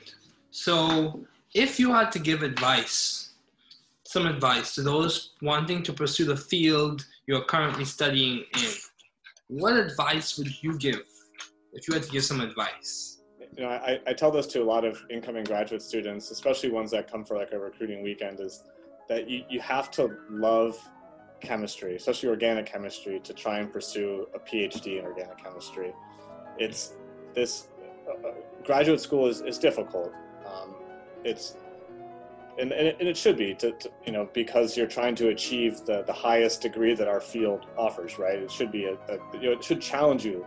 Obviously, in a safe way, it should challenge you, but it should certainly challenge you. And so, the graduate school is very difficult, but it can also be a lot of fun. And the way it can be a lot of fun is that if you really just love what you're doing, if you come in every day and you're like, I really want to set up this reaction, or I want to try and solve this difficult problem, it's not that bad if you really like it. If you don't really like chemistry or organic chemistry specifically in my field, then it's going to be really difficult. Coming in every day, setting up that reaction, it's just not going to be a lot of fun, and I would not recommend it. So graduate school is a choice that should not be made lightly. It's something where you should really sort of think deeply about it before you get involved in it, and then once you've realized that you're all in, then I think graduate school can be a lot of fun and enjoyable experience. And it's not certainly something you have to appreciate on day one. Like, you might think you really like chemistry, you show up to graduate school and you realize that maybe it's not for you. Maybe organic chemistry isn't something that you want to spend the rest of your life doing, and that's totally fine as well. You don't have to. There are plenty of other options for students, but the overarching thing, the base thing that you need to do in order to pursue a PhD in organic chemistry, in my opinion, is to love science and what you do. That's good. So as we wrap up, what has been some of the most beneficial advice you have received? That's a great question. I think the thing that some of the most beneficial advice really is actually to be cautious of unsolicited advice. And what that really means is to sort of seek out your mentors and trusted sources of advice. You know, in this community, and this probably attains to most fields as well, but you can be casually talking to somebody about whatever it is you're talking about, but they can start listing all sorts of things that you should be doing. But then if you talk to somebody else, they'll list you all these other things that you should be doing, right? And it's very difficult to sort of please all those people, because they can often have conflicting advices, and it can just be very difficult. So I think it's really important to sort of seek out your mentors, ask for specific points of advice, and then try and act on those if you think those are important. But the overarching idea here is that just sort of be cautious about trying to listen to everybody and trying to get advice from everybody. I think can be somewhat dangerous, in my opinion. Yes, I agree, because as I think back, one of my relatives would say they listen to people's advice, but they take what's in it for them. Yeah. So they take the portion of advice that's related to what they need to, or what they agree with based on their understanding and the situation. So there are a whole list of parameters or a litany of factors that you go through Of course, you want to make sure you hear people out and understand their perspective, but you want to make sure what they say is related to what you're going through. Yeah, exactly. And I especially learned this in being an assistant professor. Like, you talk to 10 different people, they'll give you 10 different ways in which you can sort of proceed through being an assistant professor. And like, you know, maybe only one of those pertains to sort of your style of doing research. So there are many ways to achieve success in a field, many, many ways. Like, and so you kind of have to find your own way and seek out the people that you think can give you trusted, good advice that is specific to your needs. Yeah, that's good. That's good. Well, thank you, Dr. Brown. Thanks for coming on the show. It's much appreciated. It's much appreciated.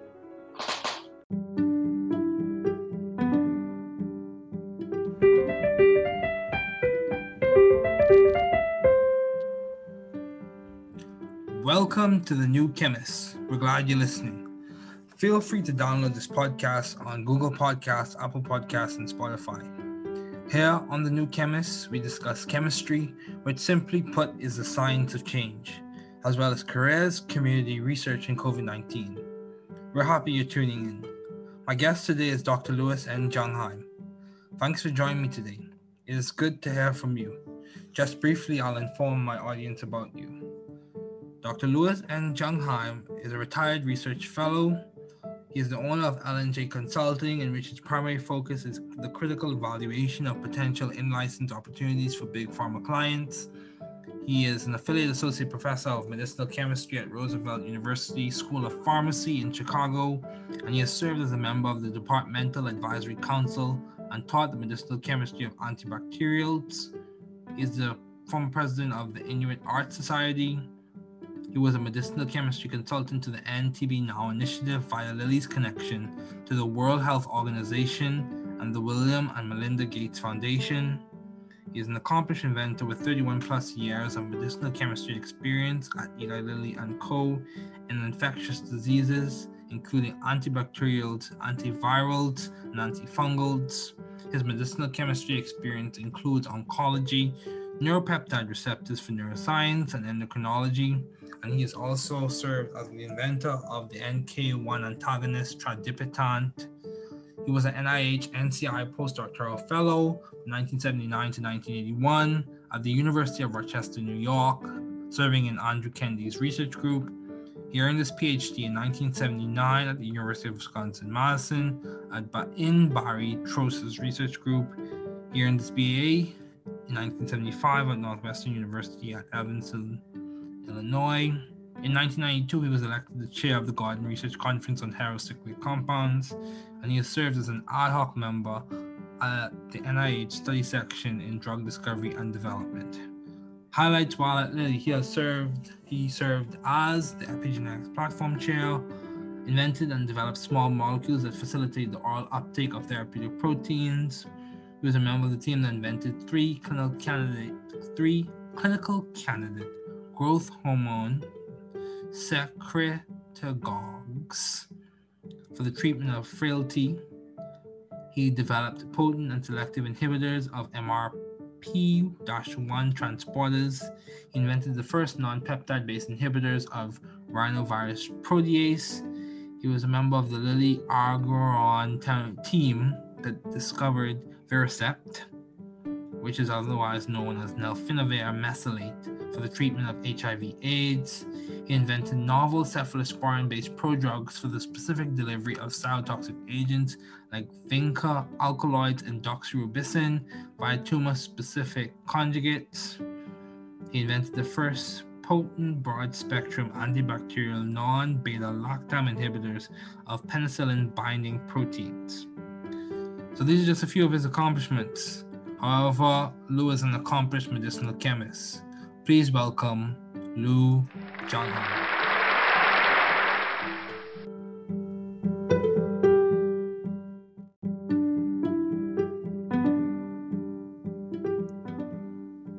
Hey Lou, thanks for joining me today. It's good to have you here. Good to see you again, David. Yep. You've worked as a postdoctoral fellow, got your PhD from University of Wisconsin-Madison. You have served as a research fellow in many ways. What have been your long-standing interest in the field of science? I guess, first of all, let's start with I was always good at math. Okay. In school, and my dad was an electrical engineer. Okay. And so I think I always had a scientific bent. And while, let's say in Catholic school, science wasn't exactly the preeminent class, by the time I got to high school, I think I really loved my science classes the best. Okay. And had just a terrific chemistry teacher in high school too, which really kind of got me down that path. Okay. So would you say it was your chemistry teacher that kind of encouraged you and inspired you to pursue chemistry as a undergraduate and eventually? Yeah, absolutely. I think that was kind of my favorite science. Okay, that's good.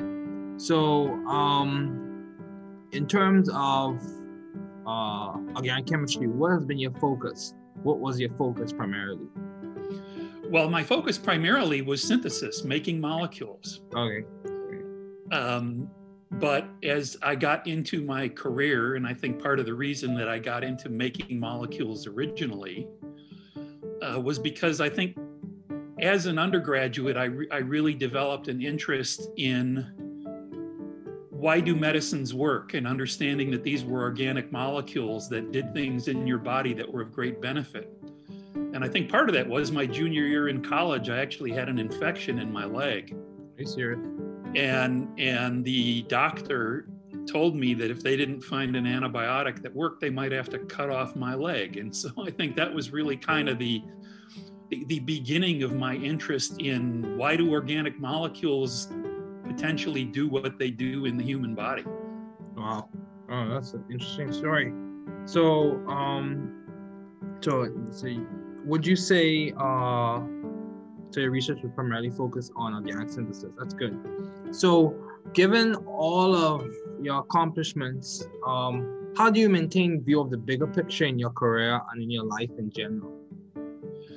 For me, that's actually been very easy, David. Okay. First of all, I think a lot of my colleagues always considered me to be potentially not a completely serious scientist. Okay. Part of that was I actually, as an undergraduate, financed my education as an athlete. Mm-hmm. And played all through college and progressed through playing semi-pro baseball in the Chicago area. Mm-hmm. In my youth. I've always had active interest in photography, creative things, and organic synthesis is certainly a creative thing. I love music and travel and so on. So I've always had, and motor racing actually has been a fascinating thing. And part of that is because of my siblings. Okay. I've got a brother who's a mechanical engineer who actually works in the auto racing industry. Okay. So in fact, that kind of drove me to Indianapolis, where the Speedway is and the Indy 500 and so on. But it was also the best job offer that I got as well. So it was really a wonderful thing.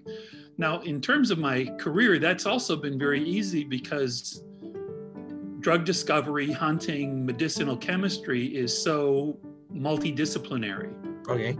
That you really have to work with teams, people that are just as good at their own branch of science as you are at your ability to make molecules. And so I'm talking about experts in various fields of biology, pharmacology, pharmacokinetics, toxicology, and then even with physicians who are expert in the medical field for any particular disease that you're trying to target.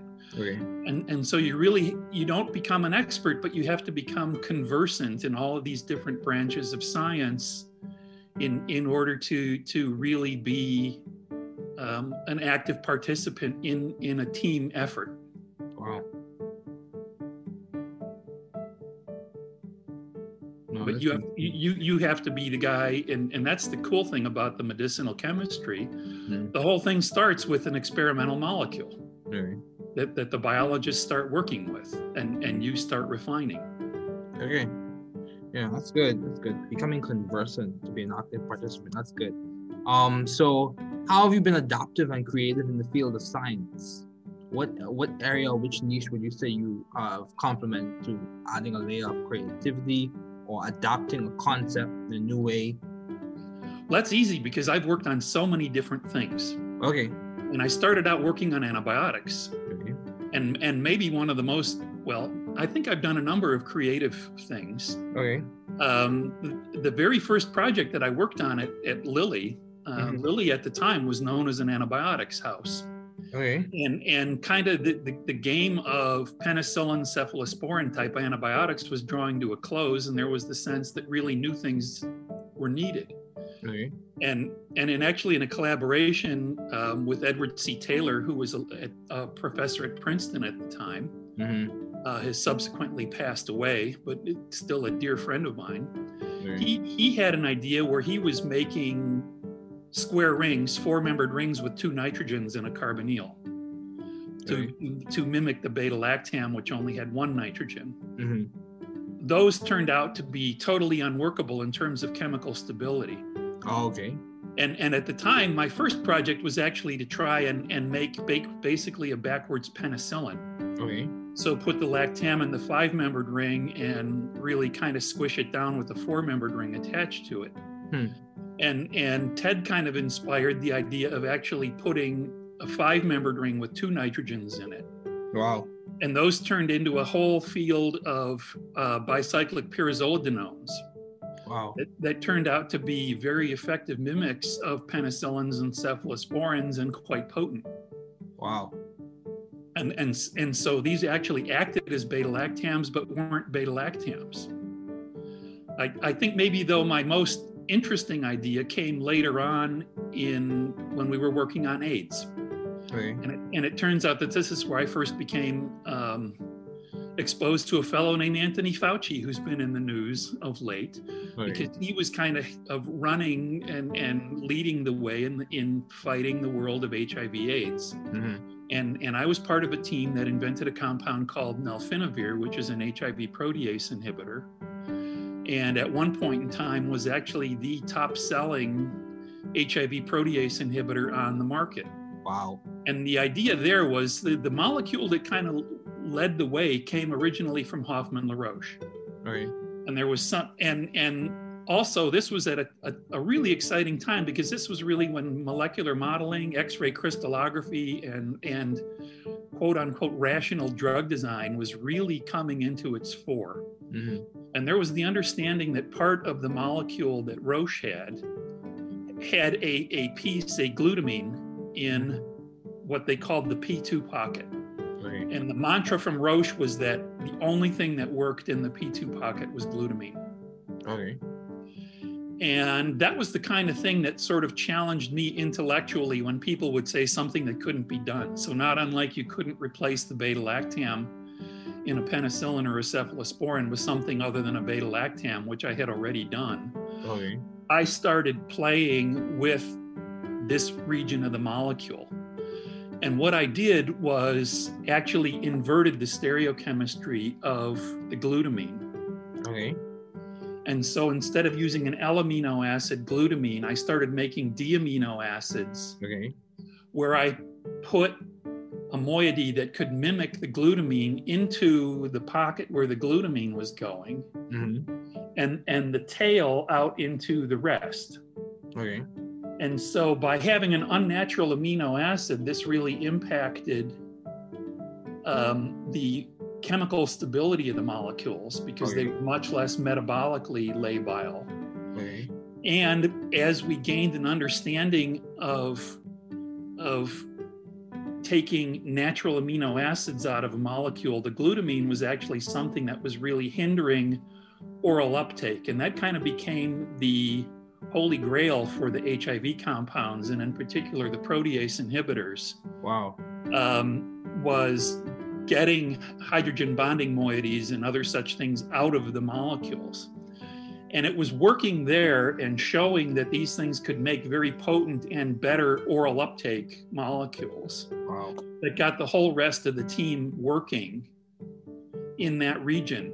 And ultimately those ideas led to an even greater simplification in the molecule that became nelfinavir, and ultimately a compound that impacted the lives of AIDS patients. I'm very proud of that.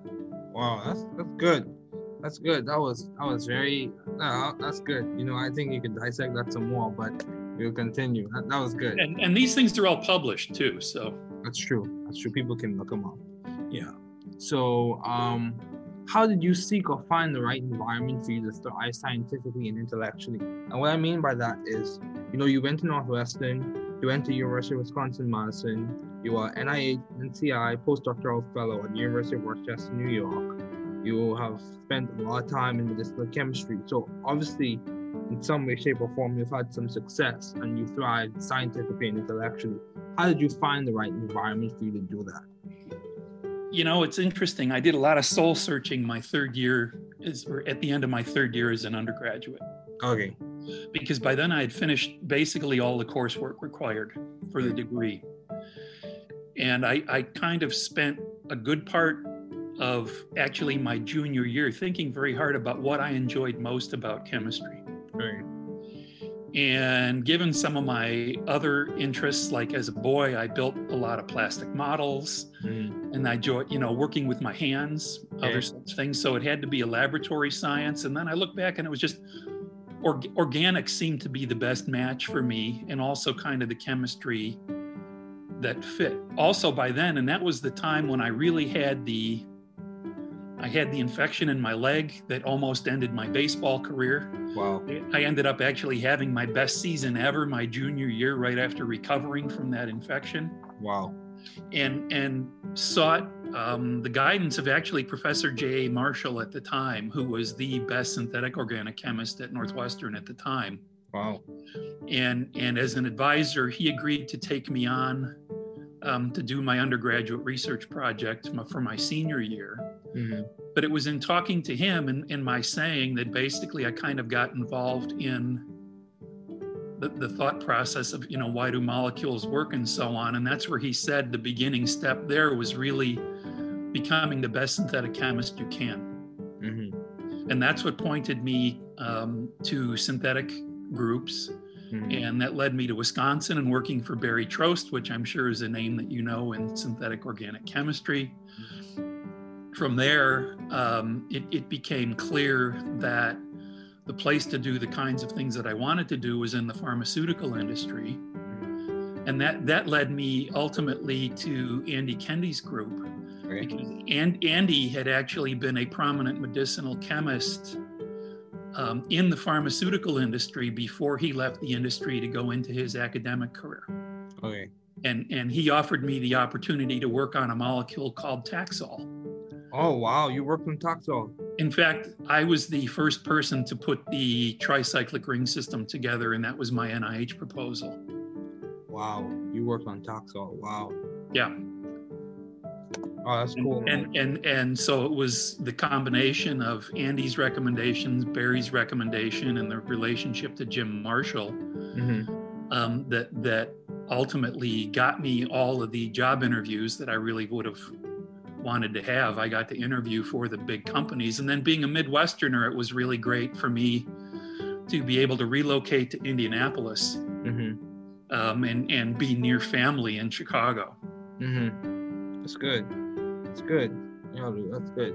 So, given all your responsibilities and accomplishments, especially when you were busy in terms of working as a postdoctoral fellow, working at Eli Lilly, how did you maintain a balanced life, or how did you try to maintain a balanced life?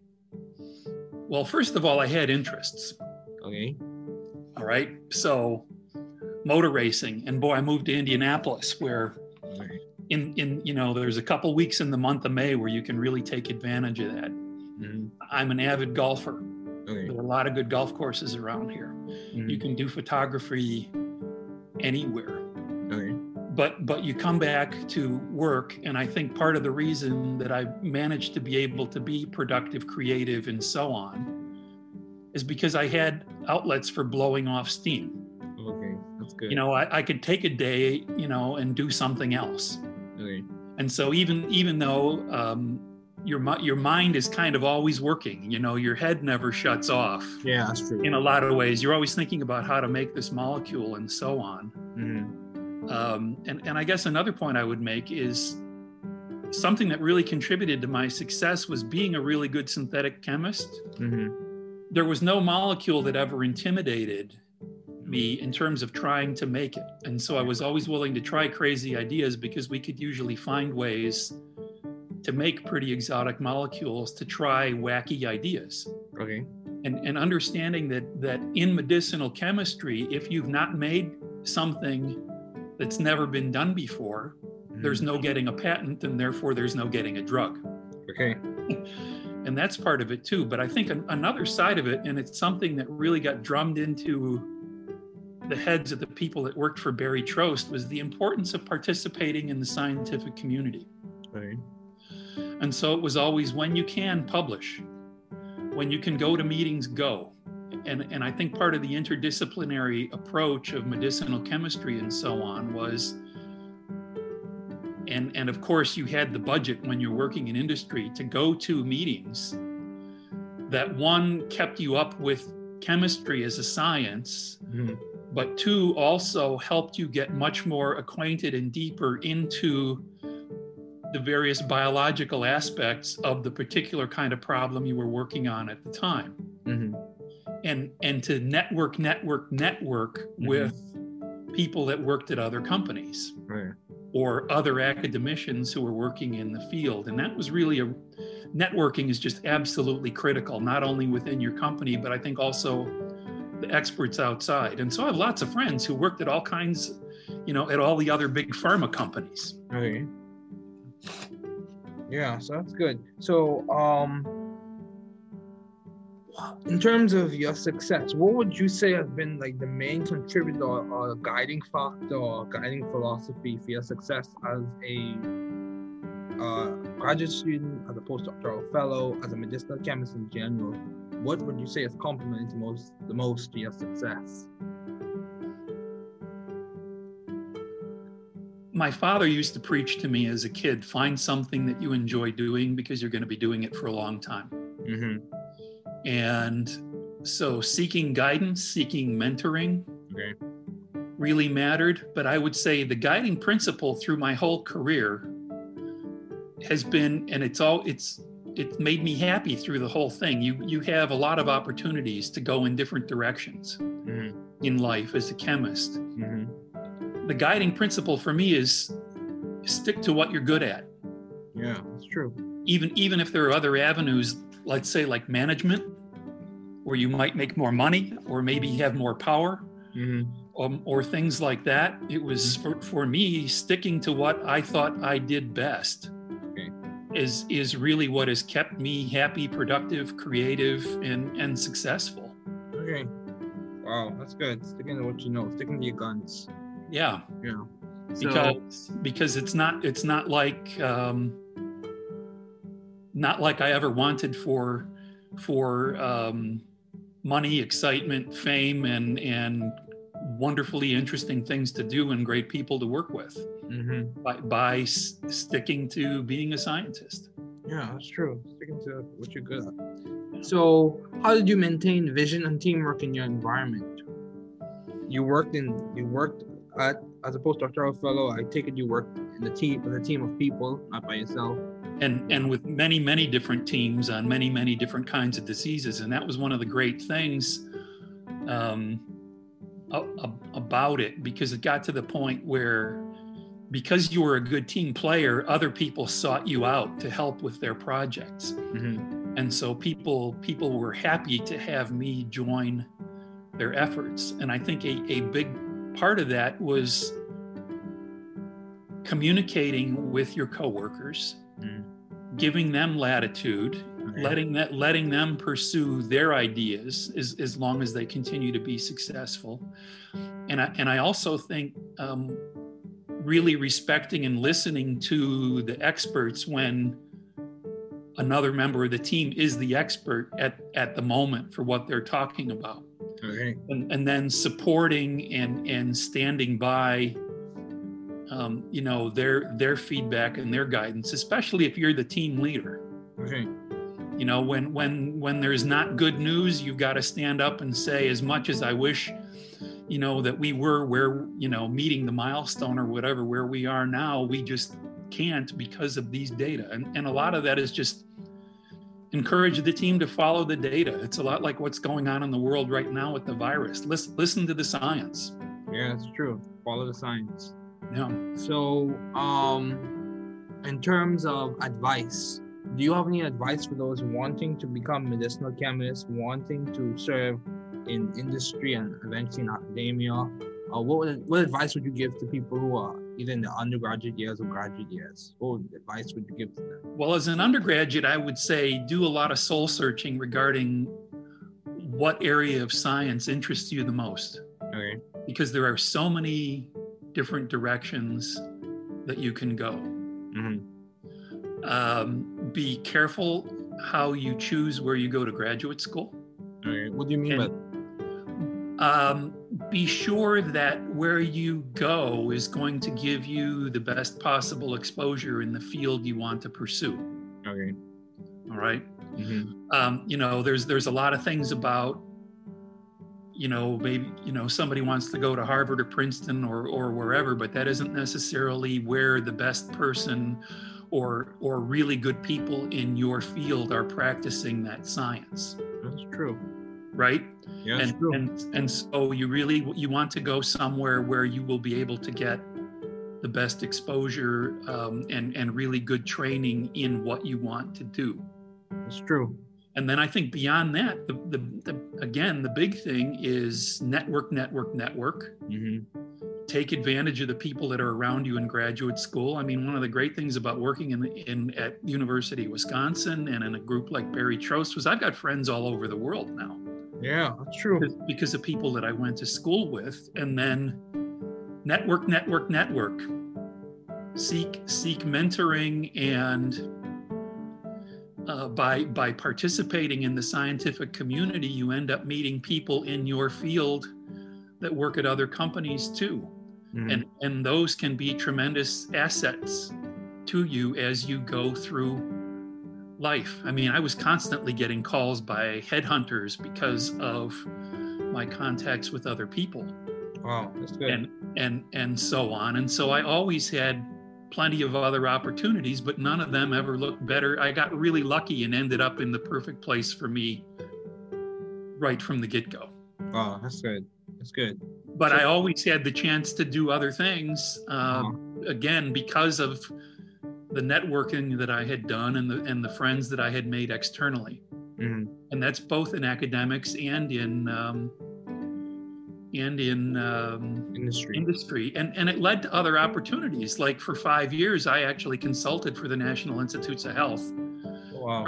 Participating in a study section because of the reputation that I had developed, actually both from people in academics and in industry. Wow, that's good. That's good. Yeah. So, what has been some of the most beneficial advice you have received as an undergraduate, graduate, whichever area of your career you received the best advice? I think I got terrific advice kind of every step of the way. That's good. You know, as I said, you know, Jim Marshall, who's unfortunately no longer with us, he really pointed me in the right direction of the way to understand best about what he heard me saying regarding human medicine, understanding molecules and so on. The way to get into that was through the portal of synthetic organic chemistry. Right. And becoming the best synthetic organic chemist that I could be. Mm-hmm. Because at the time, the best synthetic organic chemists that you can be were the people that Big Pharma were hiring to go into both either process chemistry or to drug invention. Mm-hmm. And for a long time, I thought, you know, I might end up as a process chemist. You know, learning how to most efficiently make new drug molecules. Mm-hmm. But I ended up, for whatever reason, and I think it may be because of the recommendations that I got from Trost and from Andy Kendi and so on, that the best fit for me was actually in drug invention. Okay.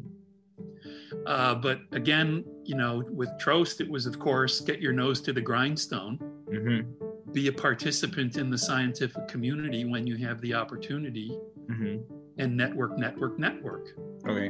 And then with Andy, a lot of it was keep going, be creative, and publish every chance you get.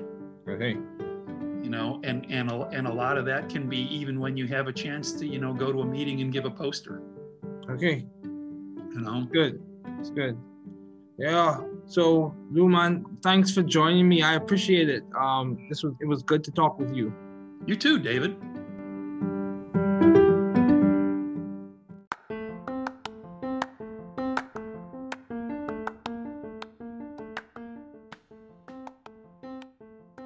Welcome to the New Chemist Podcast.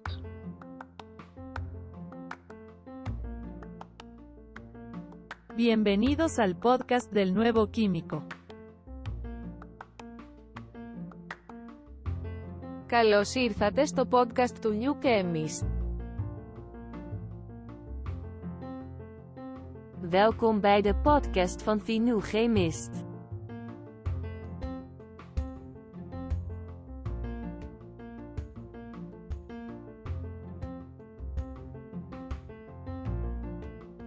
Bienvenue sur le podcast du nouveau chimiste.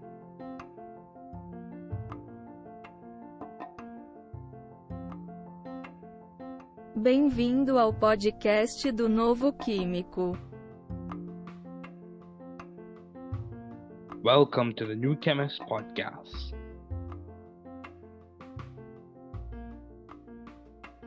Work hard. Be value-driven. You can do it. You can grow and learn it. You can be the difference you and your community needs. Don't give up.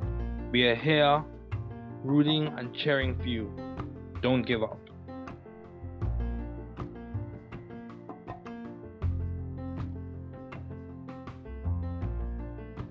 Travaillez dur. Soyez axés sur la valeur. Tu peux le faire. Vous pouvez grandir et l'apprendre. Vous pouvez être la différence dont vous et votre communauté avez besoin. N'abandonnez pas. Nous sommes ici pour vous encourager et vous encourager. N'abandonnez pas.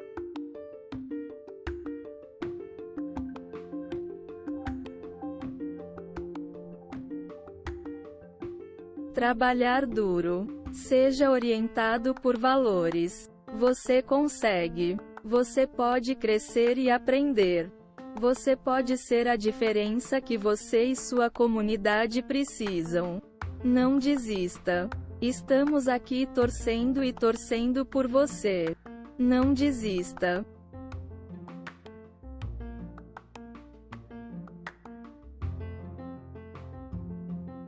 Δούλεψε σκληρά. Να οδηγείτε στην αξία. Μπορείς να το κάνεις. Μπορείτε να μεγαλώσετε και να το μάθετε. Μπορείτε να είστε η διαφορά που χρειάζεστε εσείς και η κοινότητά σας. Μην τα παρατάς. Είμαστε εδώ για να σας ζητοκραυγάσουμε. Μην τα παρατάς.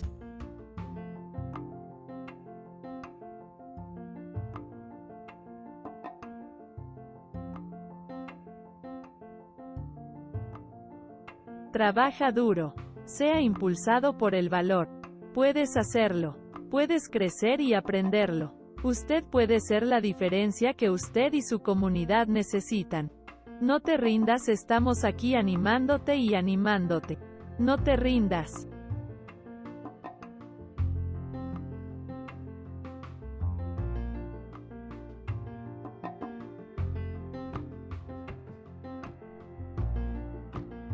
Werk hard. Wees waardegedreven. Je kunt het. Je kunt groeien en leren. U kunt het verschil zijn dat u en uw gemeenschap nodig hebben. Geef niet op. We zijn hier om voor je te roten en te juichen. Geef niet op.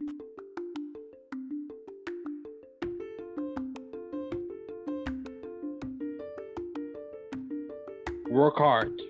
Be value-driven. You can do it. You can grow and learn it. You can be the difference you and your community needs. Don't give up. We are here rooting and cheering for you. Don't give up.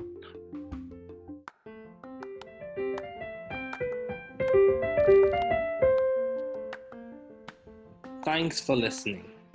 We're glad you were able to tune into this podcast.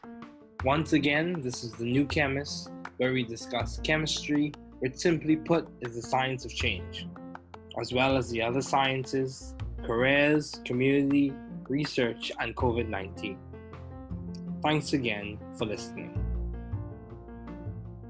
Note, the views on this podcast represent those of my guests and I.